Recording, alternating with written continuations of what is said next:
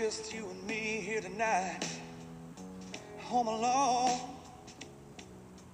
You're wearing that red dress, you know, girl, you know, turns me on.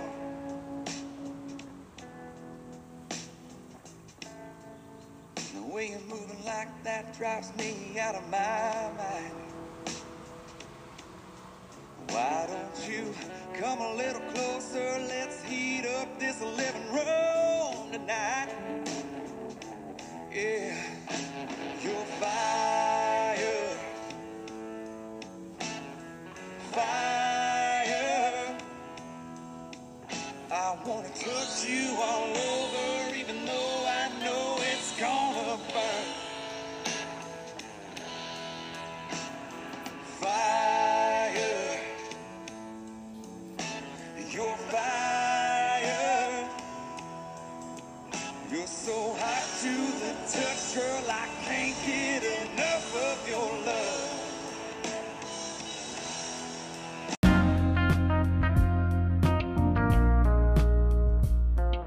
Hello again, everyone. Welcome back to the Chit and Chat Encouraging One Another podcast. And we featured songs by Joel Gibson Jr. And today's song was Fire, one of his newer songs that's been out.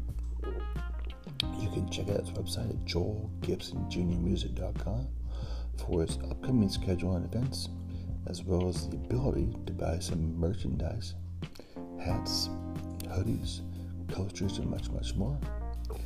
Check out his website. Follow along. He is definitely going places. He is one of the up-and-coming singers here in the Pacific Northwest, and he is making a huge name for himself. That's Joel Gibson Jr., and his website is joelgibsonjrmusic.com.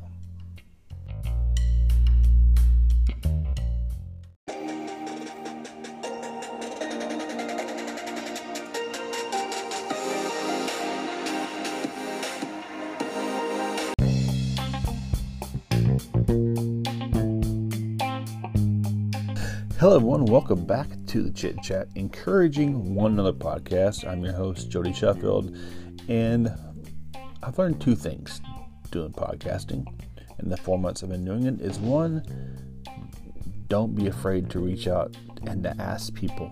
Just if they want to come on the show for an interview, don't be afraid.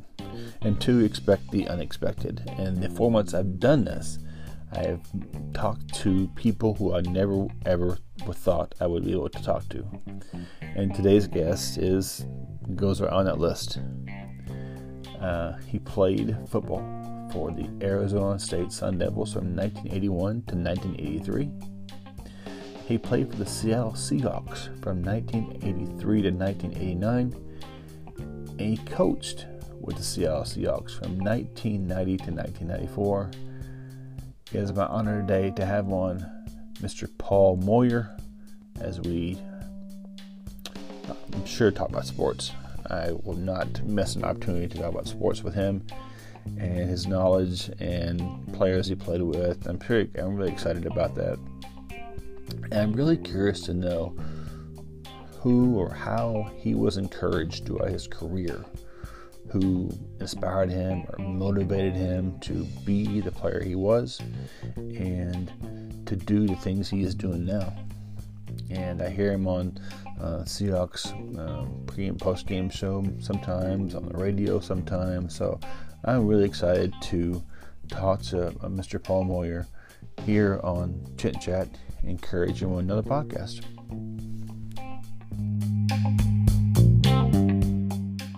Hello there. Jody, how are you? Not too bad, yourself? Good, thanks. I'm super excited to be talking with you today, and thanks for taking a few minutes out of your busy day. Oh, my pleasure.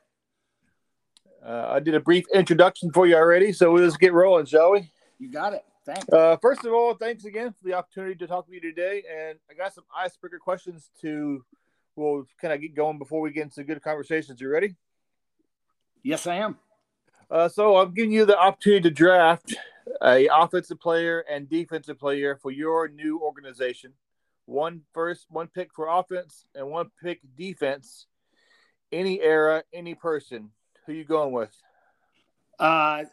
I get a choice of offense or defense, or I get one of each? You get one of each. So Okay. your first 2 picks of your team. Oh boy. Well, I gotta go.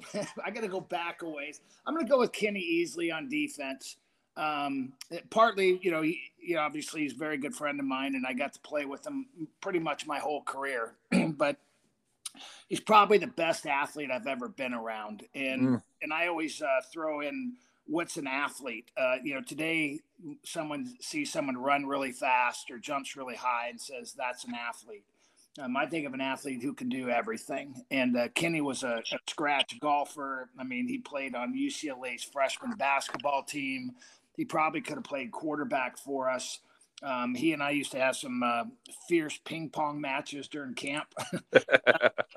But if he didn't have the kidney ailment, which cut his career short, obviously, he would have been known as one of the greatest, if not the greatest safety ever to play the game. He was that gifted. So I'll take him on defense. On offense, I'm going to go back at era again. I'm going to go with John Elway. Partly because he's one of the few guys who could win without a great team around him. I mean, he went to 3 Super Bowls, maybe 4. I think it was 3 before he finally won the last 2. And the teams he took the Super Bowl team with I'll throw one of it at you, 1986. I think we beat Denver the last game of the year at home, something like 45-7. They went on and went to the Super Bowl and ended up losing, but it was because of him. Same thing when he played Cleveland. And he was so gifted when he came out of college. So those are my 2, old school. Was Kenny Easley one of those guys who hated losing, period? Oh, man. Yeah, I mean, he's Michael Jordan, Kobe Bryant, that kind of competitive nature. He didn't sleep. When we were in camp in Cheney at the time, he would knock on my door, at 4:30, 5 o'clock in the morning, and we would go golfing for 9 holes. So he was a guy who was always in motion on doing things in practice when he wanted to, not always, but when he was healthy, practices could be pretty intense. The games afterwards, flying home, could be intense. So, yeah, he was a pretty competitive guy. Question number 2 is, if you had the opportunity to invite 4 sports personalities over for dinner, living or deceased, who are you inviting over and why? Well, I'm a golfer, so Tiger Woods would be one. And I like to be around, probably the ones I'm throwing out there it's just about people who excel at greatness.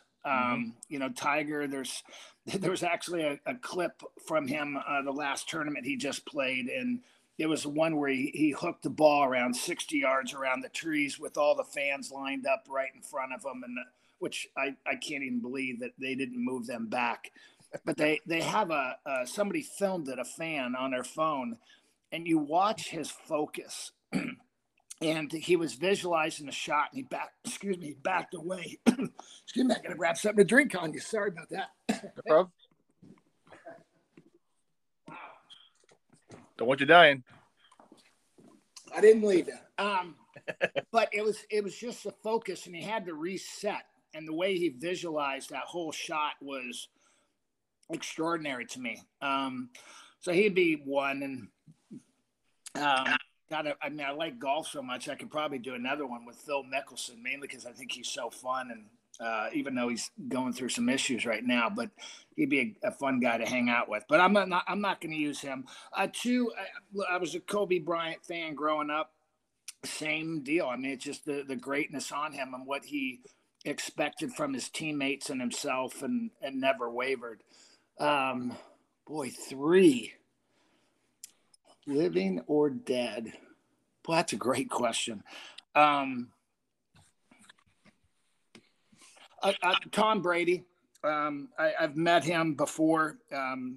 He did something for my son when my son was being recruited at UCLA, and he decided he didn't want to play baseball anymore. He was on a scholarship to Gonzaga. And while we were being recruited by Rick Neuheisel, my son, Tom Brady was on the field practicing at UCLA. Oh, wow. And yeah, it was really cool. And so Rick said, "Hey, come on, let's go over and say hi to Tom." You know, he's working out. I think he was with Julian Edelman or somebody, and his trainer, or kind of his personal trainer. Excuse me. And so Rick introduced us and kind of told the story that my son was looking to leave baseball. He wanted to play football.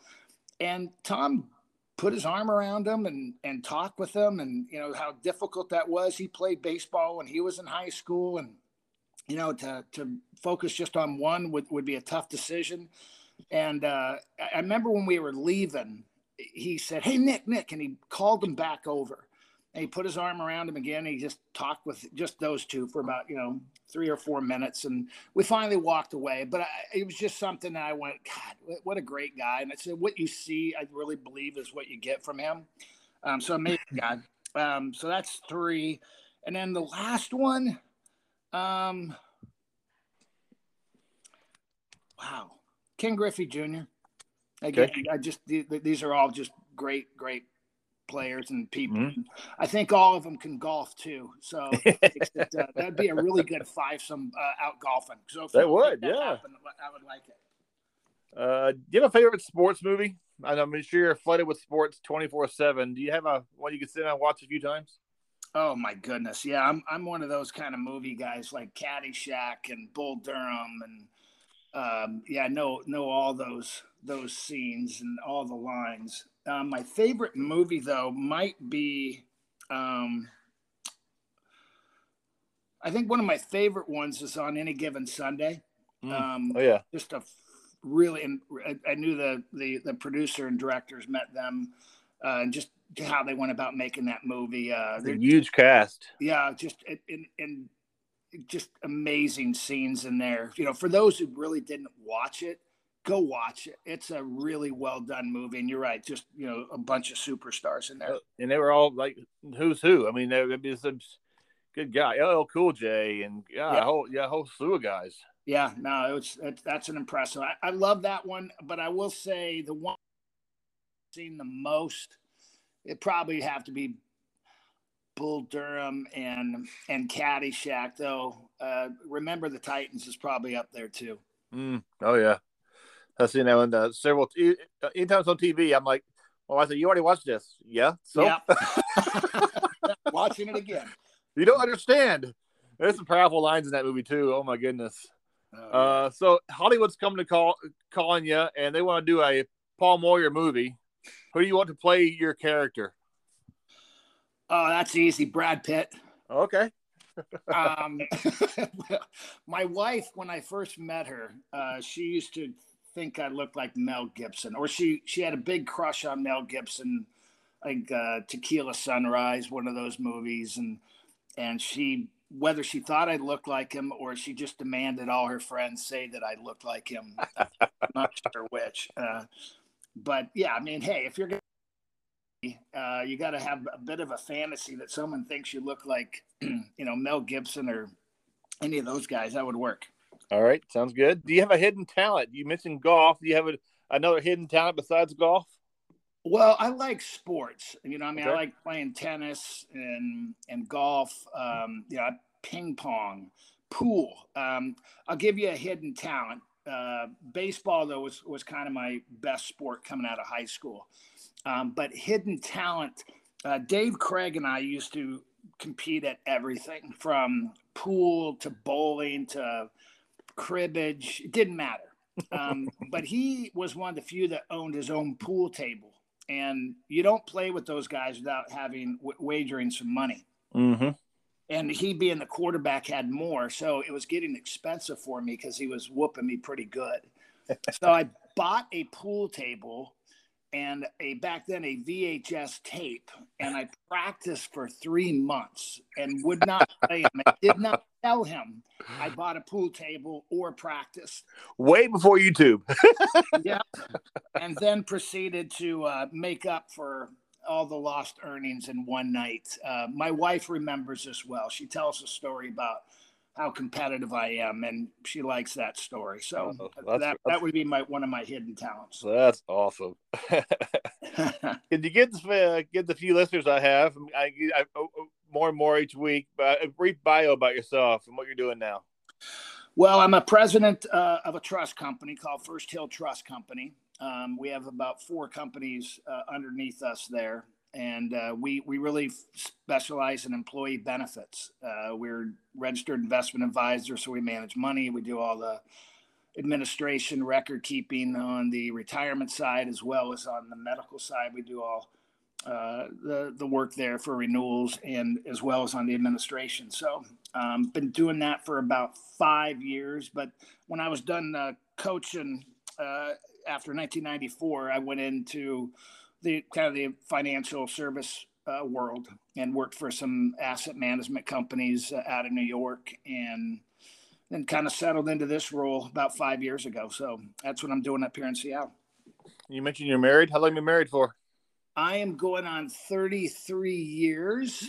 A recent grandfather. My daughter and her husband have a baby, Lennon James, who she was born about 5 months ago. And then my son, who's 30, and he ended up playing baseball at Gonzaga for a year, and then football at Cal Poly and the Big Sky against Eastern Washington and Montana and them. So yeah. I recently watched a couple of videos on YouTube and just kind of a little brief bio about you. You played 5 sports in high school? I think ninth grade. In ninth grade was my last big one, where I wrestled, track, baseball, football, and there was another one. Football, basketball, baseball. Oh, track and wrestling. Yeah. So 5 sports in ninth grade. After that, I just played football and baseball. My sophomore year in high school, I didn't even play a sport. I had a knee surgery and was out the whole year, and didn't really want to play football. But I had a good friend of mine who said, well, you couldn't even make our team. And it was a really good team. I mean, we were state California CIF championship 3 years in a row, won it my junior year. But the story behind that one is he was playing corner. And so I went out just to prove that I could make the team. And I ended up taking his position. So I have them to thank for my career. Was there someone who inspired you in those sports, a coach, a parent, or mentor who said, don't quit, keep pushing, you may have to face some challenges, but keep going? Yeah, I don't think anybody who makes it, probably to the level I played, you got to have somebody who mentored you, encouraged you. Start for me, easy one, my parents. My mom and dad were both very supportive, and, particularly my mom. I mean, my dad was working, but my mom made sure I went to every event and, was shuttling us around. And, she's definitely number one. And then I had a high school baseball coach who just encouraged me, that kind of got me to the point where he said, you have a shot, maybe not professionally, but, in college, as an athlete. But probably the big one was when I went to junior college at Fullerton Junior College. And I had 3 guys there. Hal Scherbeck, who was at Fullerton Junior College, the winningest junior college coach in history. And then a guy named Al Fiola, and just recently passed Jeff Jesperson. I mean, those 3, without them, I wouldn't be here today. And you brought up, making sure I kept pursuing and not quitting. I was going to quit football and move or go back to Cal State Fullerton and play baseball. And I just had a horrible junior year. I got benched after 3 games. I was probably a little homesick as well. And I remember Al Fiola, my secondary coach at Fullerton Junior College, calling me and saying, hey, what are you doing, basically? You want to play baseball, go play baseball at Arizona State. But if you quit, you'll regret this the rest of your life. And, you're not a quitter. And I just, it was just a tough love conversation. And Al Fiola is probably the biggest influence in my life. And so I turned it around. I mean, I decided to keep playing football. I had a great spring, great senior year. The rest is history. Decided not to play baseball. So Al Fiola. Willie Shaw is another one. He was my secondary coach at Arizona State. after I'd lost confidence. And his son's Nate Shaw, who's the head coach at Stanford. Willie really was the one guy who believed in me going into my senior year. And I'll never forget it. Our defensive coordinator yelled at me at practice during spring football. And I heard Willie Shaw grab him and say, "Hey man, just let him play. Just stop yelling at him. Just let him play. He's playing well right now. Let's just let him go out and do his thing." And I heard him say that. And then he ended up starting me my senior year. And I'll never forget that. That little thing in the back of my ear that I go, he believes in me. And that was a big moment for me. That's all it takes for a lot of folks, who are young, really young, is this, I believe in you. Just keep your head up, keep going. And that does, that does a lot for someone's ego, someone's drive, I guess. Yeah, I think there's so many ways to do that too, Jody. To me, there is tough love. You got to be honest with people. If I have a guy who runs a 5.2 and he's playing safety, I got to have the conversation with him. Yeah. But at the same time, I want to encourage him on what he's really good at. And more importantly, if he does have that skill level and it's just maybe, mental, and lost confidence, I want to encourage that. But I think you have to have tough love and you treat everybody different, but fairly. And you've got to have those. I've had them in my business career, where, pointed me in another direction, said, "That's not your strength. This is your strength." And, just encouraged me to really, they always say, don't worry about what you can't do, really focus on what you can do. Right. And I try to surround myself with people like that who are positive and, hey, no and negative is not an option. Let's focus on the positive part of it. And look, that's the great thing about America, man. If you really, truly don't complain about it, man, the opportunities are endless. Was there a player you liked growing up, like watching on TV? You're like, I want to be like them, or like just kind of admired their playing style? Well, two parts to that. I grew up in Orange County, California, and you'd think I'd been a huge Ram fan, which I was to an extent. But I became more of a Raider fan. So I was, I had Daryl LaMonica, George Blanda, way back. What was the question again? Sorry, I had that two-part answer. Was there a player you like watching growing up and kind of how you wanted to play? Yeah, and so the guy that really, this will come back it'll sound like a backhanded compliment, I guess, but was Nolan Cromwell. And Nolan was a safety for the Rams, played quarterback, I believe, at Nebraska, really good athlete. And I want to say it was my junior year in college, and I went to one of their games, and I was in the end zone, and I just watched him. And I said, I can do that. I think I can play at the next level. And it was more, he was such a good player. I was just watching his play and I thought, okay, I can play similar to him. Maybe my game's a little different, but that was a guy that got me to where I thought, okay, I can do this at the next level. Arizona State came calling. Were there any other colleges? That was the candidate came down to that college you wanted to go play college ball at?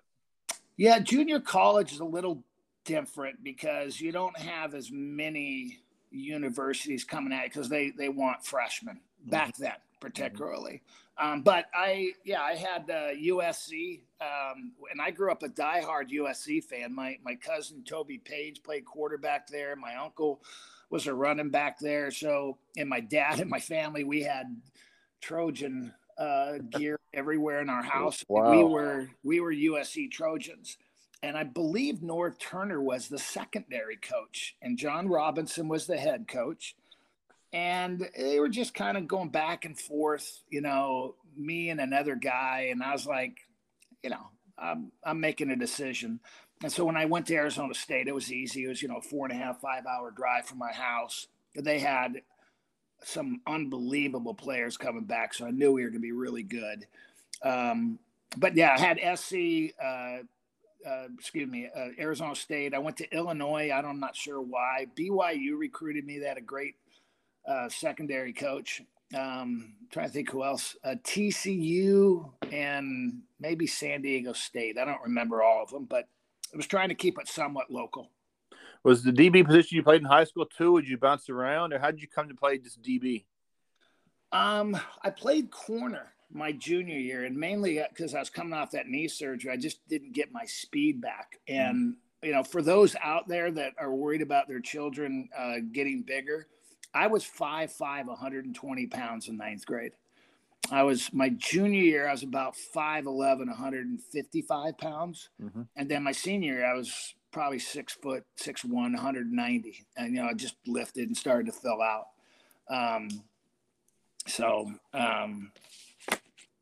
God, forgot your question again. Apologize for that. Thinking all the way through those. You weren't drafted in NFL. Did that deter you from wanting to play in NFL? Or that light a fire under your butt and say, I got to do this. I got to prove myself? Yeah, I mean, my senior year, we led the nation in defense. We were really good. I think it's the only team I can remember who led the nation in offense my junior year, and then my senior year we led the nation in defense. I think we had 27 guys off my senior team that played professionally. So we had a pretty good team. But because of that, my counterpart, the other safety, was a guy named Mike Richardson, and he was a 3-time All-American. We had Vernon Maxwell, Jim Jeffcoat. I mean, we had, first, second round picks, really good team.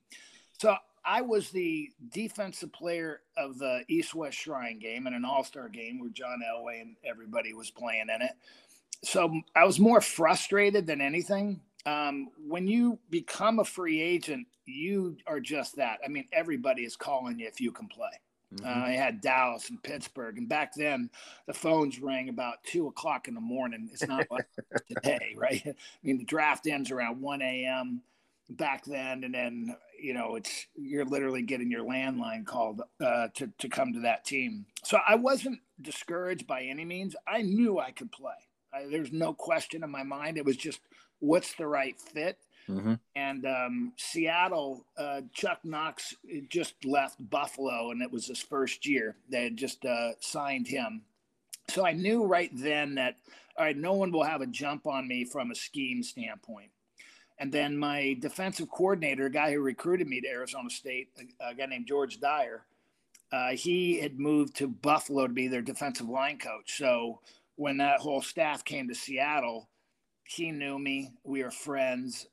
He told me, he said, Paul, he goes, we have 2 great starters in John Harris and Kenny Easley, but the backups, you have a legit shot at making this team.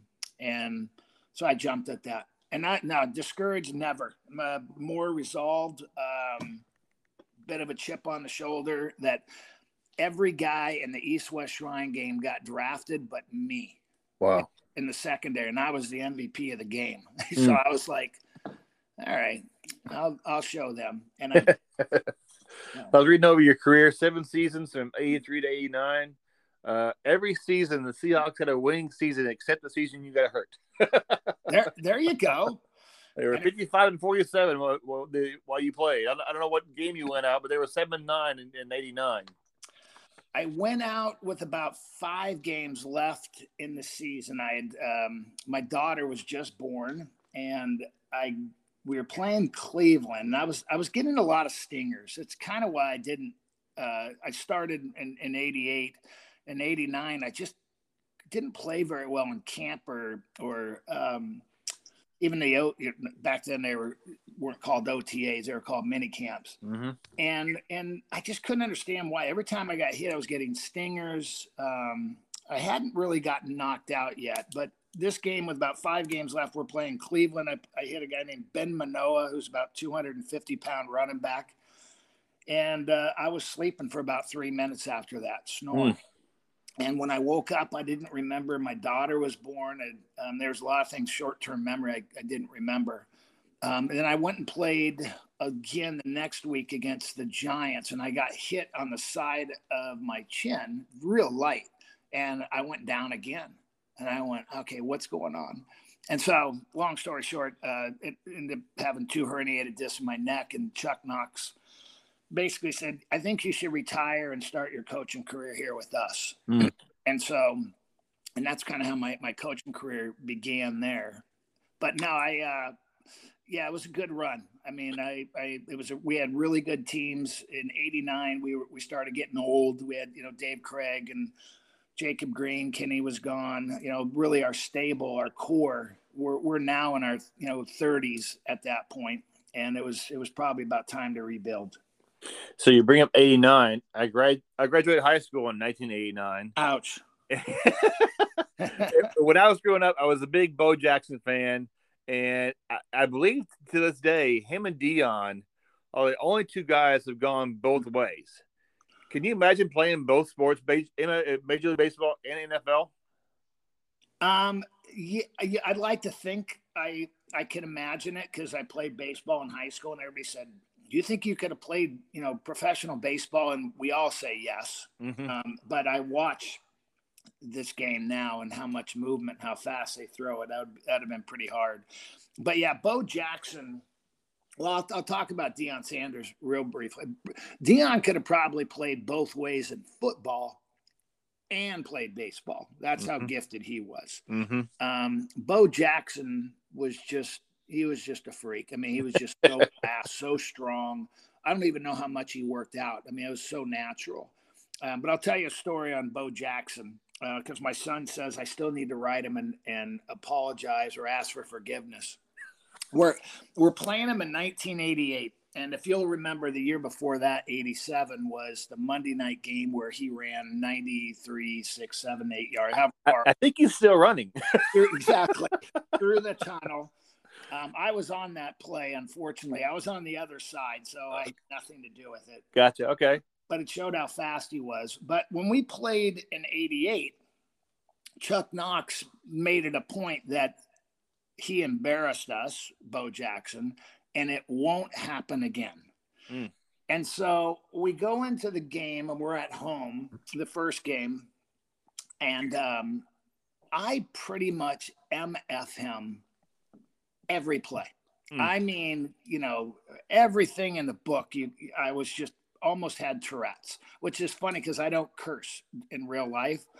But on the football field, between the lines, man, I couldn't stop cussing. It was unbelievable. And I MF'd him and told him, get back to the huddle. I walked him back to the huddle. And it was at the very end of the game. And again, I feel horrible on this one. So if you know, he had a bit of a speech impediment where he stuttered when he grew up, and he worked through that. And he kind of did that. Like, he got so frustrated, and he just said, Moyer, in his way. And he said, F you. Mm-hmm. And I remember thinking, I got him. I got in his head mentally. And I told the story to my son, and he goes, Dad, that ain't right. I go, I know. He goes, you have got to write him and apologize. I said, I know. And I still haven't done it to this day. So maybe next week. But that's my Bo Jackson story. We beat him twice that year. I remember Tom Flores coming up to me and says, you know what? We tried to isolate you on Bo as often as we can, but basically I outsmarted him. I never let them know what we were playing, and I never let that one-on-one out in space happen. So, but Bo was incredible. I think he'd be one of my favorite people to have on. Him and Ricky Henderson, my two favorite athletes of all time. And I know his career was cut short, but dude, he was a beast. He got a freight train trying to tackle. He could. I mean, I learned how to hit him. I mean, you had to hit him low. If you tried to hit him high or around the thighs, forget about it. Mm-hmm. And that was kind of the era where big backs jumped in. I mean, you had Christian Okoye. Not Larry Johnson. There's another Johnson from Cleveland. And then you had Bo Jackson. All of a sudden, you had these big backs who could run. And with big backs who can run, you better learn how to tackle them. And we just learned, cut him at the knees, really talk to him, get in his face as much as you can. But as far as an athlete, Bo, I don't know if there's a better one than Bo Jackson. So during your career, you played 98 games, 30 starts, 11 interceptions, 8 fumble recoveries, 4 sacks. Give me the first interception. I do. It's an easy one. Because we were playing the San Diego Chargers. They were San Diego at the time. Yep. And it was against 2 Hall of Famers. One was the quarterback was Dan Fouts and the tight end was Kellen Winslow. And they tried to isolate Kellen on me, which was probably a good game plan. But it didn't work. I cut underneath it and took it back for 19 yards for a touchdown. And I can't remember who brought this up, but I was thinking of my interceptions. Jim Kelly, John Elway,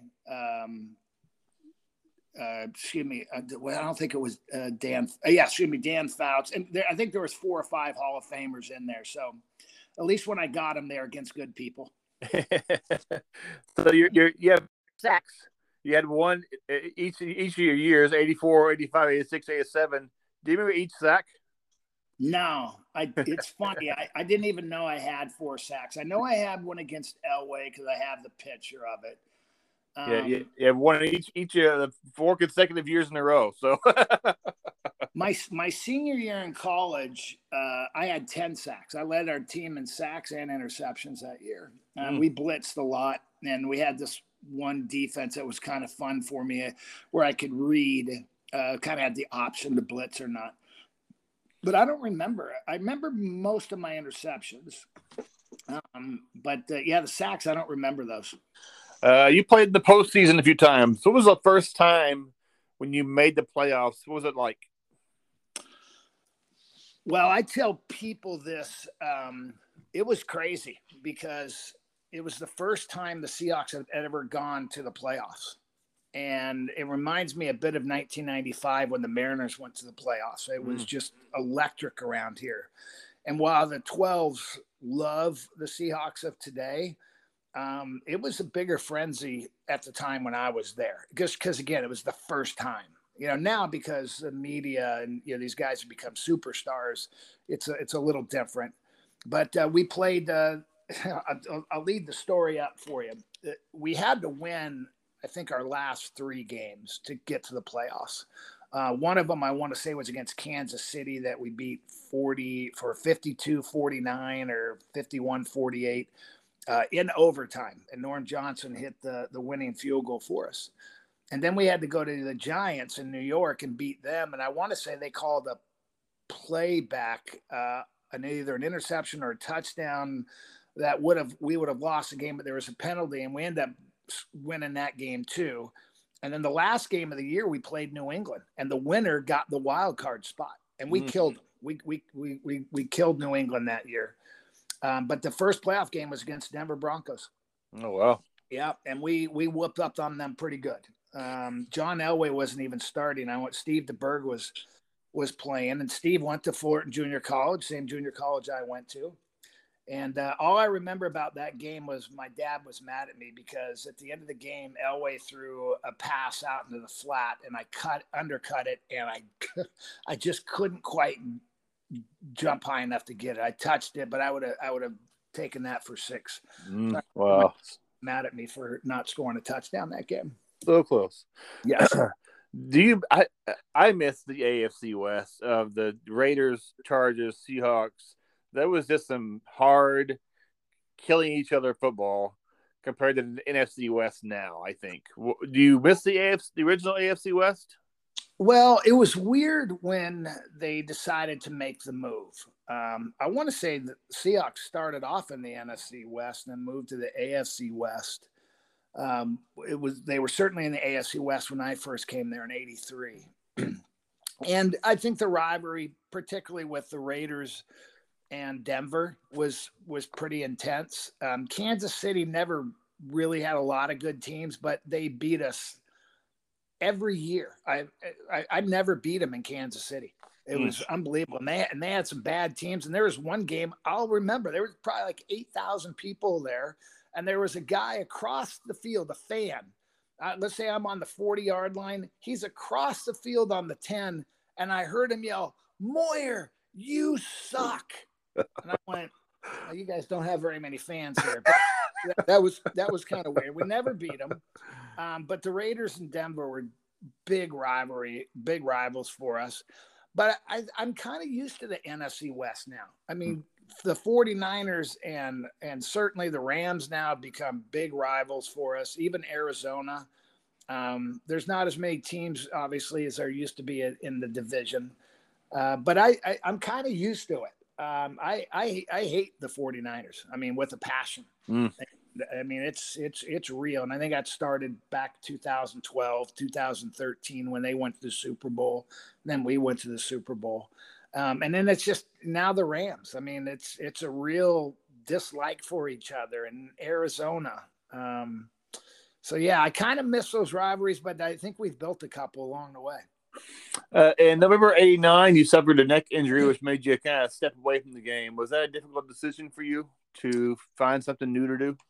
Well, it was hard, and that's all you know, right? But here's where it became easy for me, Jody, was I came back. I remember my wife and I, Heather, we went to the doctor, and he was telling me about the injury and basically that I need to retire. And I was like, I didn't really hear it. She heard it. And I was like, what does he mean, retire? And what at my neck? I barely could hear it. And so when I went back to the facility, Chuck Knox was there, and he called me up and he said, hey, look, you could probably have surgery on us and keep playing. He goes, I don't think it's worth it. You've had a good career.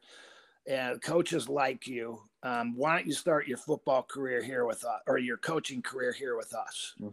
And I was like, well, I didn't even know he was going to say that. And he goes, look, there's 4 or 5 games left in the season.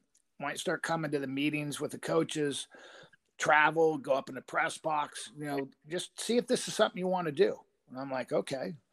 That was a no-brainer, obviously. I mean, you just, I'm 30. I'm not even 30. I'm 28 years old. I mean, that just doesn't happen in this league. And so, I was probably the youngest coach in the NFL at that time. I was a bit on a fast track for them, moving me up the ranks with the staff. So, no, that was an easy decision and something I was really fortunate that I kind of got to wean my way out of, the Sundays for playing and find another outlet. Do you can paraphrase Coach Knox in a couple of sentences? What would you say about Coach Knox? Well, God, he was how to describe Chuck. Chuck was kind of like the Mona Lisa, or when you go to Disneyland, and when you go to the haunted house, and where that one statue wherever you walk is looking at you. Doesn't matter, right? That was Chuck. He was the most intimidating, commanded respect of any coach I've been around. He walked in the room and everybody stopped talking. We were on the practice field. We could all be stretching, and offense is on one side, defense is on the other side. He would have his hat on, pulled down, just above his eyes. And every guy thought he was looking at him. And so it was one of those, you just never wanted to let him down. You wanted him, to be proud of you. And I remember we were playing in 1988, we were playing the Houston Oilers, and Warren Moon was the quarterback. And I intercepted him in the end zone and brought it back down our sideline to about the 30-yard line. It was a really big interception at the time. We ended up winning that game. And I remember watching it, and the only person I was looking for is I wanted to see if Chuck was excited. Like, did he give me a fist pump or anything? And a smile? That's anything. And Chuck doesn't do that, man. That's just not his style. I mean, he doesn't praise you for doing your job. He praises for, extraordinary effort. But the next day, he walked up to me and he said, hey, great game. By the way, that interception couldn't happen at a better time. I'm like, okay.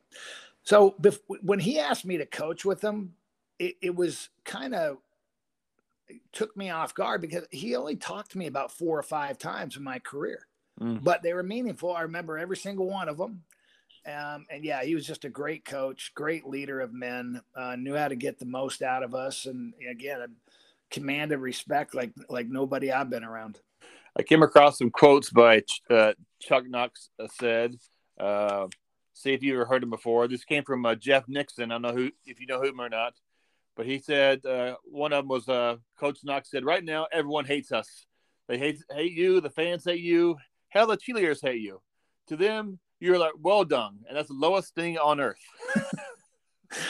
Well, we have these things called the Knoxisms. And, again, when a man hits the ground, a man gets up, you bring your hard hat and lunch pail with you to work. Hey,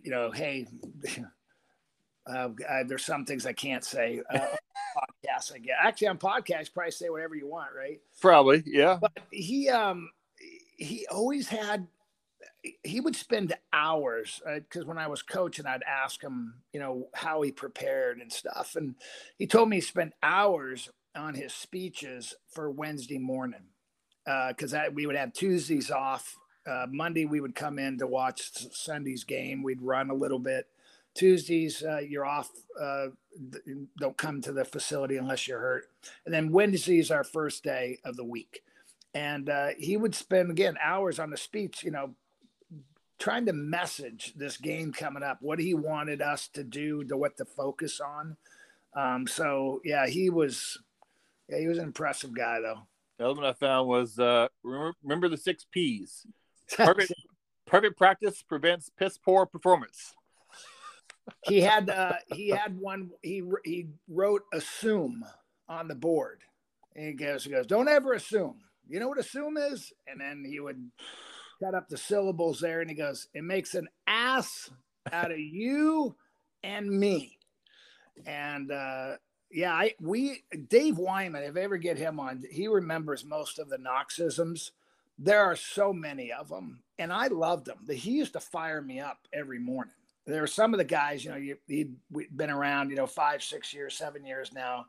It got maybe a little old and stale for them. But I grew up, with a dad that, talked like that. And to me, it worked. I called my brother a few days ago who lives in Denver, and I said, you're welcome for our quarterback. I'm excited about the potential of this new Seahawk team. I know we may have a couple of years. In your opinion, can you give a brief review of our upcoming season, maybe the next couple of years, you think, or where the team's going to be at? Yeah, I think let me break this up into 2 parts for you, because a lot of people say, hey, do you think we're going to be better? What's our record going to be next year?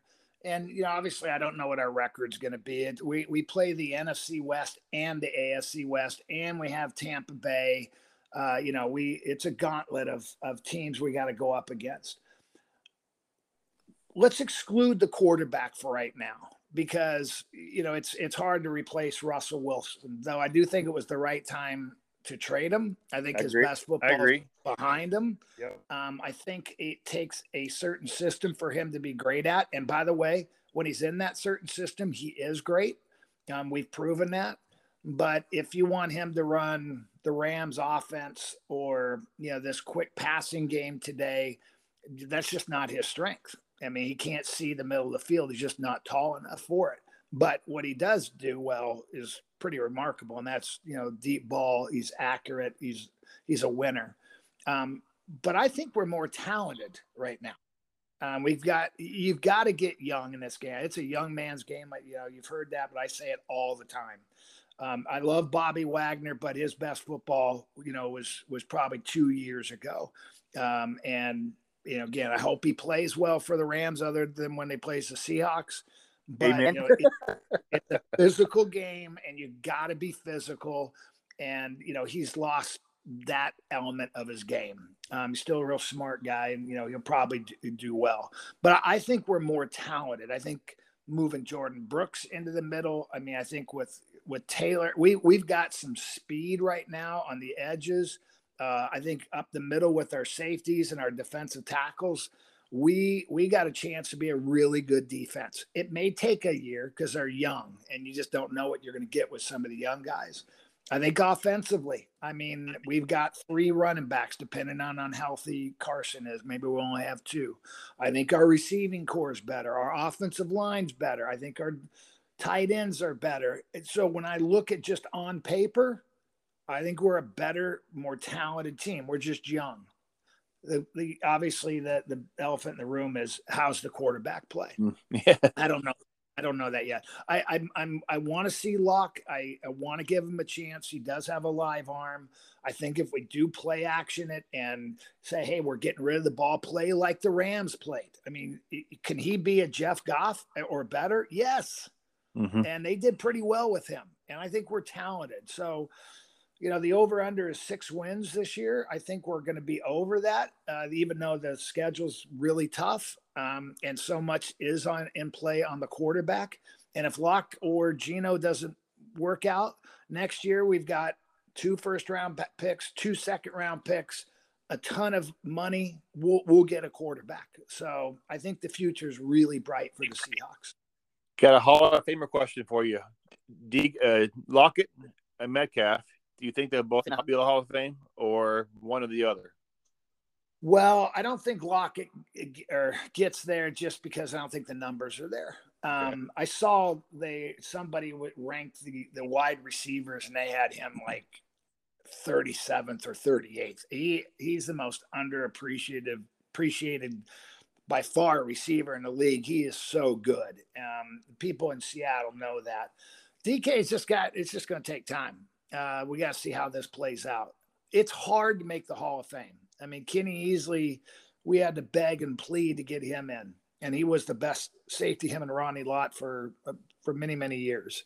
You're talking about truly being the best of the best for a long period of time. It's a longevity issue. So let's let the DK one play out, but I think his best football is way ahead of him. And that is, again, if he learns to be still a better route runner, an intermediate route runner, a little more consistent on the catches, again, not that it's horrible, but to be a Hall of Famer, you got to make those ones. And instead of that drop, maybe you do take a couple of those a year to the house. But they're both pretty good. So I've been podcasting about 4 months now. I've had a chance to talk on to several sports personalities, a couple from KGR, New York Video last week, and I asked them all these things, and I'll ask you the same question as well about a colleague of yours who made a huge impact in our community and sports world and Slayer commercials, Mr. John Clayton. Can you share about John Clayton? Yeah, that was a shock for all of us. Losing John. We had heard that his health wasn't great. And I do a show with him every Thursday night for a segment. We do a thing called Hawks Live, a guy named Michael Bumpus and I. And then during the Seahawks broadcast, we do the pre-halftime post-game show, and we have John on the pre and the post-game show. So, we know John well. And, it's just a sad one. No one worked harder at his craft. I don't know if he knew the most about football, but he knew the most about what was going on, in the NFL. I would say, well, what's going on with that team or that salary cap? John was a sponge, man. He was an encyclopedia that was truly remarkable. So he's going to be missed. He was so devoted to his wife and family and really the game of football. I don't know if there will be another one like him just because the way the media, the career for media now is. Mm-hmm. But he's going to be missed here, and not just in the NFL, but greatly here in Seattle. And playing John Madden. We lost John Madden in the last year as well. I was fortunate to meet, John Madden. Talk about some heroes, John Madden. And it's not like I hung out with him, but, when they would, we'd have a Monday night game or a big game, they would always come in a few days early. So when I was coaching, I'll never forget, Dick Enberg was a big one for me. And because I grew up an Angel fan and a Ram fan, and he did the Angel and Ram games way back when. And so I just remember sitting there and having a beer with him in a coach's locker room and just talking. And he's like, "Oh yeah, Paul, I remember." I mean, he remembered my career. That was just so weird to me. John was such a superstar. It was, I think he was just at practice high type of thing, and never really got to know him. But he's definitely an icon. So, remember the first time you met John Clayton? I met John. I was a player at the time. He had came from Pittsburgh, and he was working for the Tacoma News Tribune. No one really knew who he was at the time. We didn't. I mean, he was just a beat writer. And when I say just a beat writer, and back then beat writers actually were really good at what they did. They got to know you and they wrote really good stories. Now it becomes to me more of, a gotcha editorial with some guys. But I didn't really get to know John well until I was done. I mean, he was doing more ESPN stuff. And then when the Seahawks hired him and he was doing some local radio, that's when I really got to know John. Mm-hmm. But John was a very well-respected reporter. He seemed like a kind of guy who'd give you the cut off his back. It was raining just to give it to you. He seemed, I seen him do TV and hearing the radio and whatnot. He just seemed like a down-to-earth guy. I'm sure his contacts on his phone was probably tons and thousands of people, I'm sure. Yeah, that would be a phone that could probably go into the Hall of Fame. Oh, definitely. He worked that phone. He probably had more contacts than anybody. And you're right. He really was. I'll tell you when I liked John the most, though. Great guy. It was I was closing with. But when I liked John the most, we would have him on usually around 7:30 or 7:40 on Thursday nights during the season, during Hawks Live. And John liked wine. And usually about that time, I could tell he was, I don't know, what did Johnny Depp say? A mega glass of wine or mega pint. Mega pint, there you go. He may have been into the mega pint at that point. And he would loosen up and he would laugh and he wouldn't take it so serious. Because sometimes when he's on doing being interviewed, he was very football and always have an answer for the question. We would get him on and we would bring up James Brown. He loved James Brown. So that was kind of his theme song when we would bring him in. Yep. And then we would just ask him just life questions and he would just giggle and you could tell he was feeling no pain. And it was our most fun times with him. The articles I came across always said that he loved doing sports, but that was number 2 to him. Number 1 was his wife, Pat. And I think that's truly amazing. Yeah. He was a caretaker for Pat. I think Pat has MS. And the last few years it had gotten pretty tough. And so he was having to take her, to get treated and a bunch. And he was very worried about her during the COVID time. So he was staying at arm's length pretty much from everybody during that time as well. But yeah, no, he was devoted and, and what was cool about it is, he let people in too. He let people know what was going on. And I think that just shows his humility and just him being a real person. So this Chit and Chat podcast is about sharing encouragement, positivity, and kindness.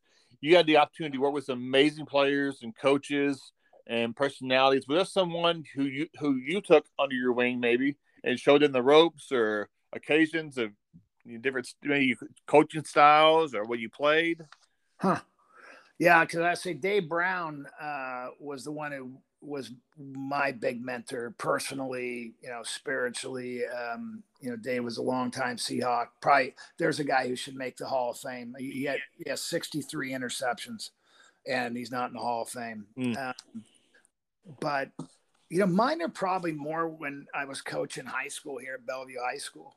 Trying to mentor, obviously young kids and coaches. There's some great coaches. Butch Gontroff, who's the head coach at Bellevue High School, one of the finest men and coaches I've ever been around. Could coach anywhere and chose to stay in the high school rank because he loves it so much.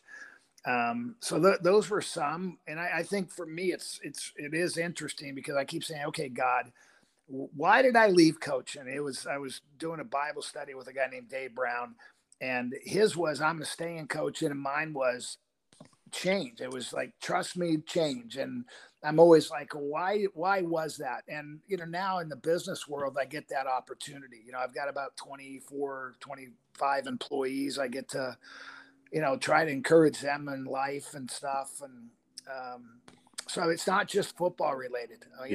Mine's probably more outside the football world. I kind of use 1 Thessalonians 5:11, which says, encourage one another and lift each other up. I know the last 2 years have been kind of crap for everybody. So the podcast I do is just sharing encouragement, getting your story. Everyone has a story of whether they fell down or got back up or just, so that's what the podcast is about, just sharing encouragement. Is there someone who inspired you, perhaps, that gave you inspiration never to give up and never to quit? I might have covered this already. You might have said your parents, but just as we're wrapping up, anyone in particular?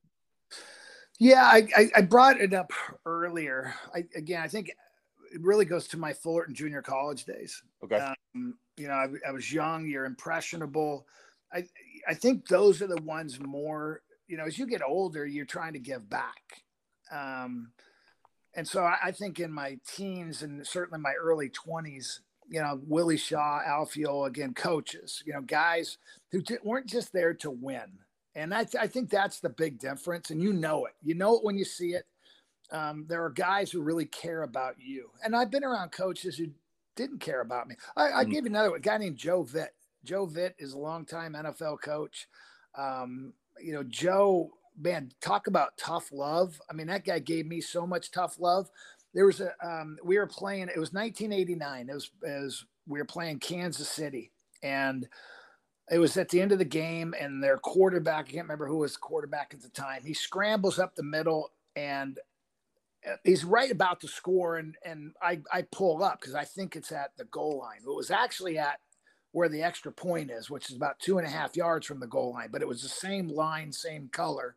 And I don't know why, subconsciously I thought that was the end line or the end zone, but it looked really bad. Like I cowered out. And God, man, we go into film the next day, and Joe was our secondary coach at the time, the safety coach. And wow, he lights me up. I mean, he rips me harder than any human being's ever ripped me. And basically, look, if you don't want to play, if you're going to be a coward, these guys are out here playing, Bob, just on and on and on. And I didn't say a word because I'm looking at it, and there wasn't much to say. I pulled up, I was about to tell him the why, but it didn't matter. Didn't matter. I remember coming in the locker I was in the shower, and he came into the shower, and he kind of patted me on the back, and he said, "Hey, I had to do that." I said, "I know.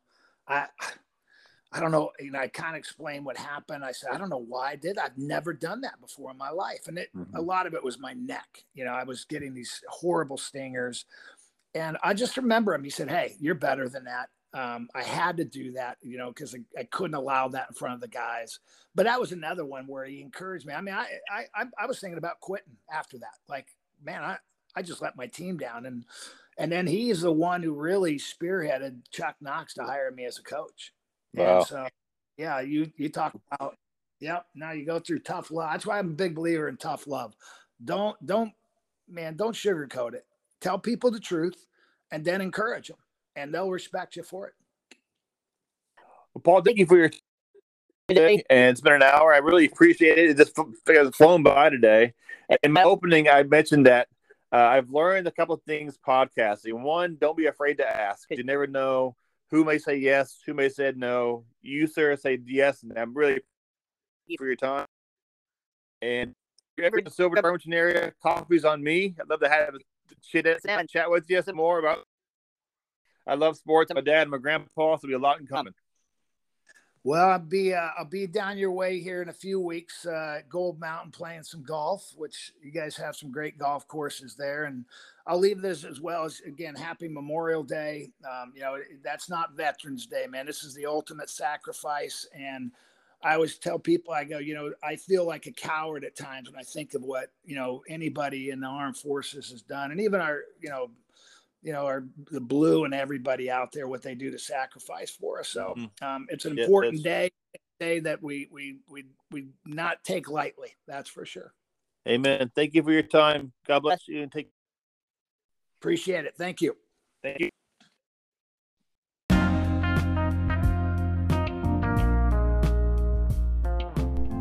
What a great conversation I had today with Mr. Paul Moyer as we discuss sports. And some coaches that really inspired him and encouraged him throughout his college career and his pro career.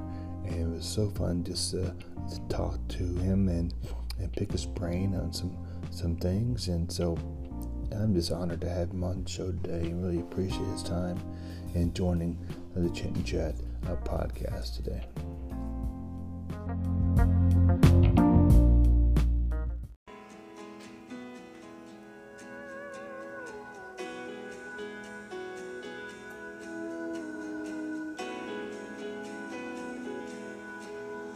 I'm familiar with the highway and I'm always on the go. Got some money in my pocket from yesterday's show. Got the wind in my hair, not a care, and I'm doing fine.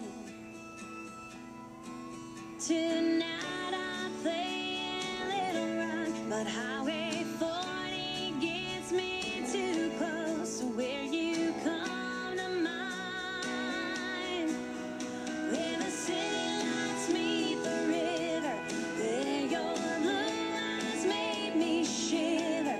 There those blue notes had us dancing right down Beale Street.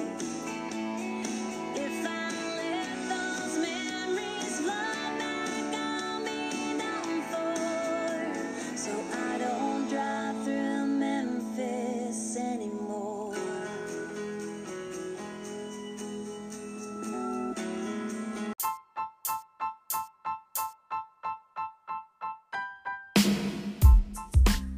This podcast really gives me the ability to reach out to people all over and ask them to be part of this podcast and really talk to them and encourage them. And the song you just heard by Jessica Lynn Whitty is a Nashville recording artist, and her song, Memphis Anymore. And I'm excited to have her on in some upcoming episodes, and we'll share some of her music. Hope you can check it out. And also her website is jessicalynwhitty.com. It's spelled JessicalYnnewitty.com. And for her schedule, her videos, she has merchandise as well. I'm really excited to pick her brain and ask her who really encouraged her in getting in music, and I can't wait to talk to her. Jessica Lynn Whitty here on Chit Chat, encouraging one another podcast. It's a really tough bridge and divide for many veterans when they come home from active service. What we try to do is bridge that divide. My name is Brandon Marty, and I am the CEO and managing partner of Veteran Roasters Coffee. There's some great skills that can be transitioned to many different industries within coffee, and coffee's fun. We're all veterans here, veteran-owned, veteran-operated, and so there's a strong connection and trust that we all have in each other through similar service, and we support each other both personally and professionally in that growth. It's all about people here, and my goal is really to help them kind of establish a new life for them and their families, help them understand the benefits and resources available, and really create a pathway to the new phase of their lives. I want to thank Brandon Marty for being a part of the Chit Chat Encouraging One Another podcast, and their company is offering a discount when you buy bags from them, and when you use the code CHITCHAT25, we receive 25% off. And he said they're all veterans working for the company, and they help veterans get on their feet, back on their feet, having some difficult time when they transition from the military. So just check out Veteran Roasters Coffee. It's coffee with a purpose. Thank you for being part of the Chit and Chat, encouraging one another podcast today. As we had music by Joel Gibson Jr., we had a great interview with Paul Moyer, former Seattle Seahawk. We shared music by Jessica Lynn Whitty, who will be an upcoming interviewer on our show. We'll be talking with her and sharing with her about her story, as well as a message from Brandon Marty, the CEO of Veteran Roasters Coffee, in helping veterans get back on their feet. Thank you for being part of this podcast. Appreciate your you subscribing, following, and commenting. Thank you and have a great day. This is Chit Chat, encouraging one another.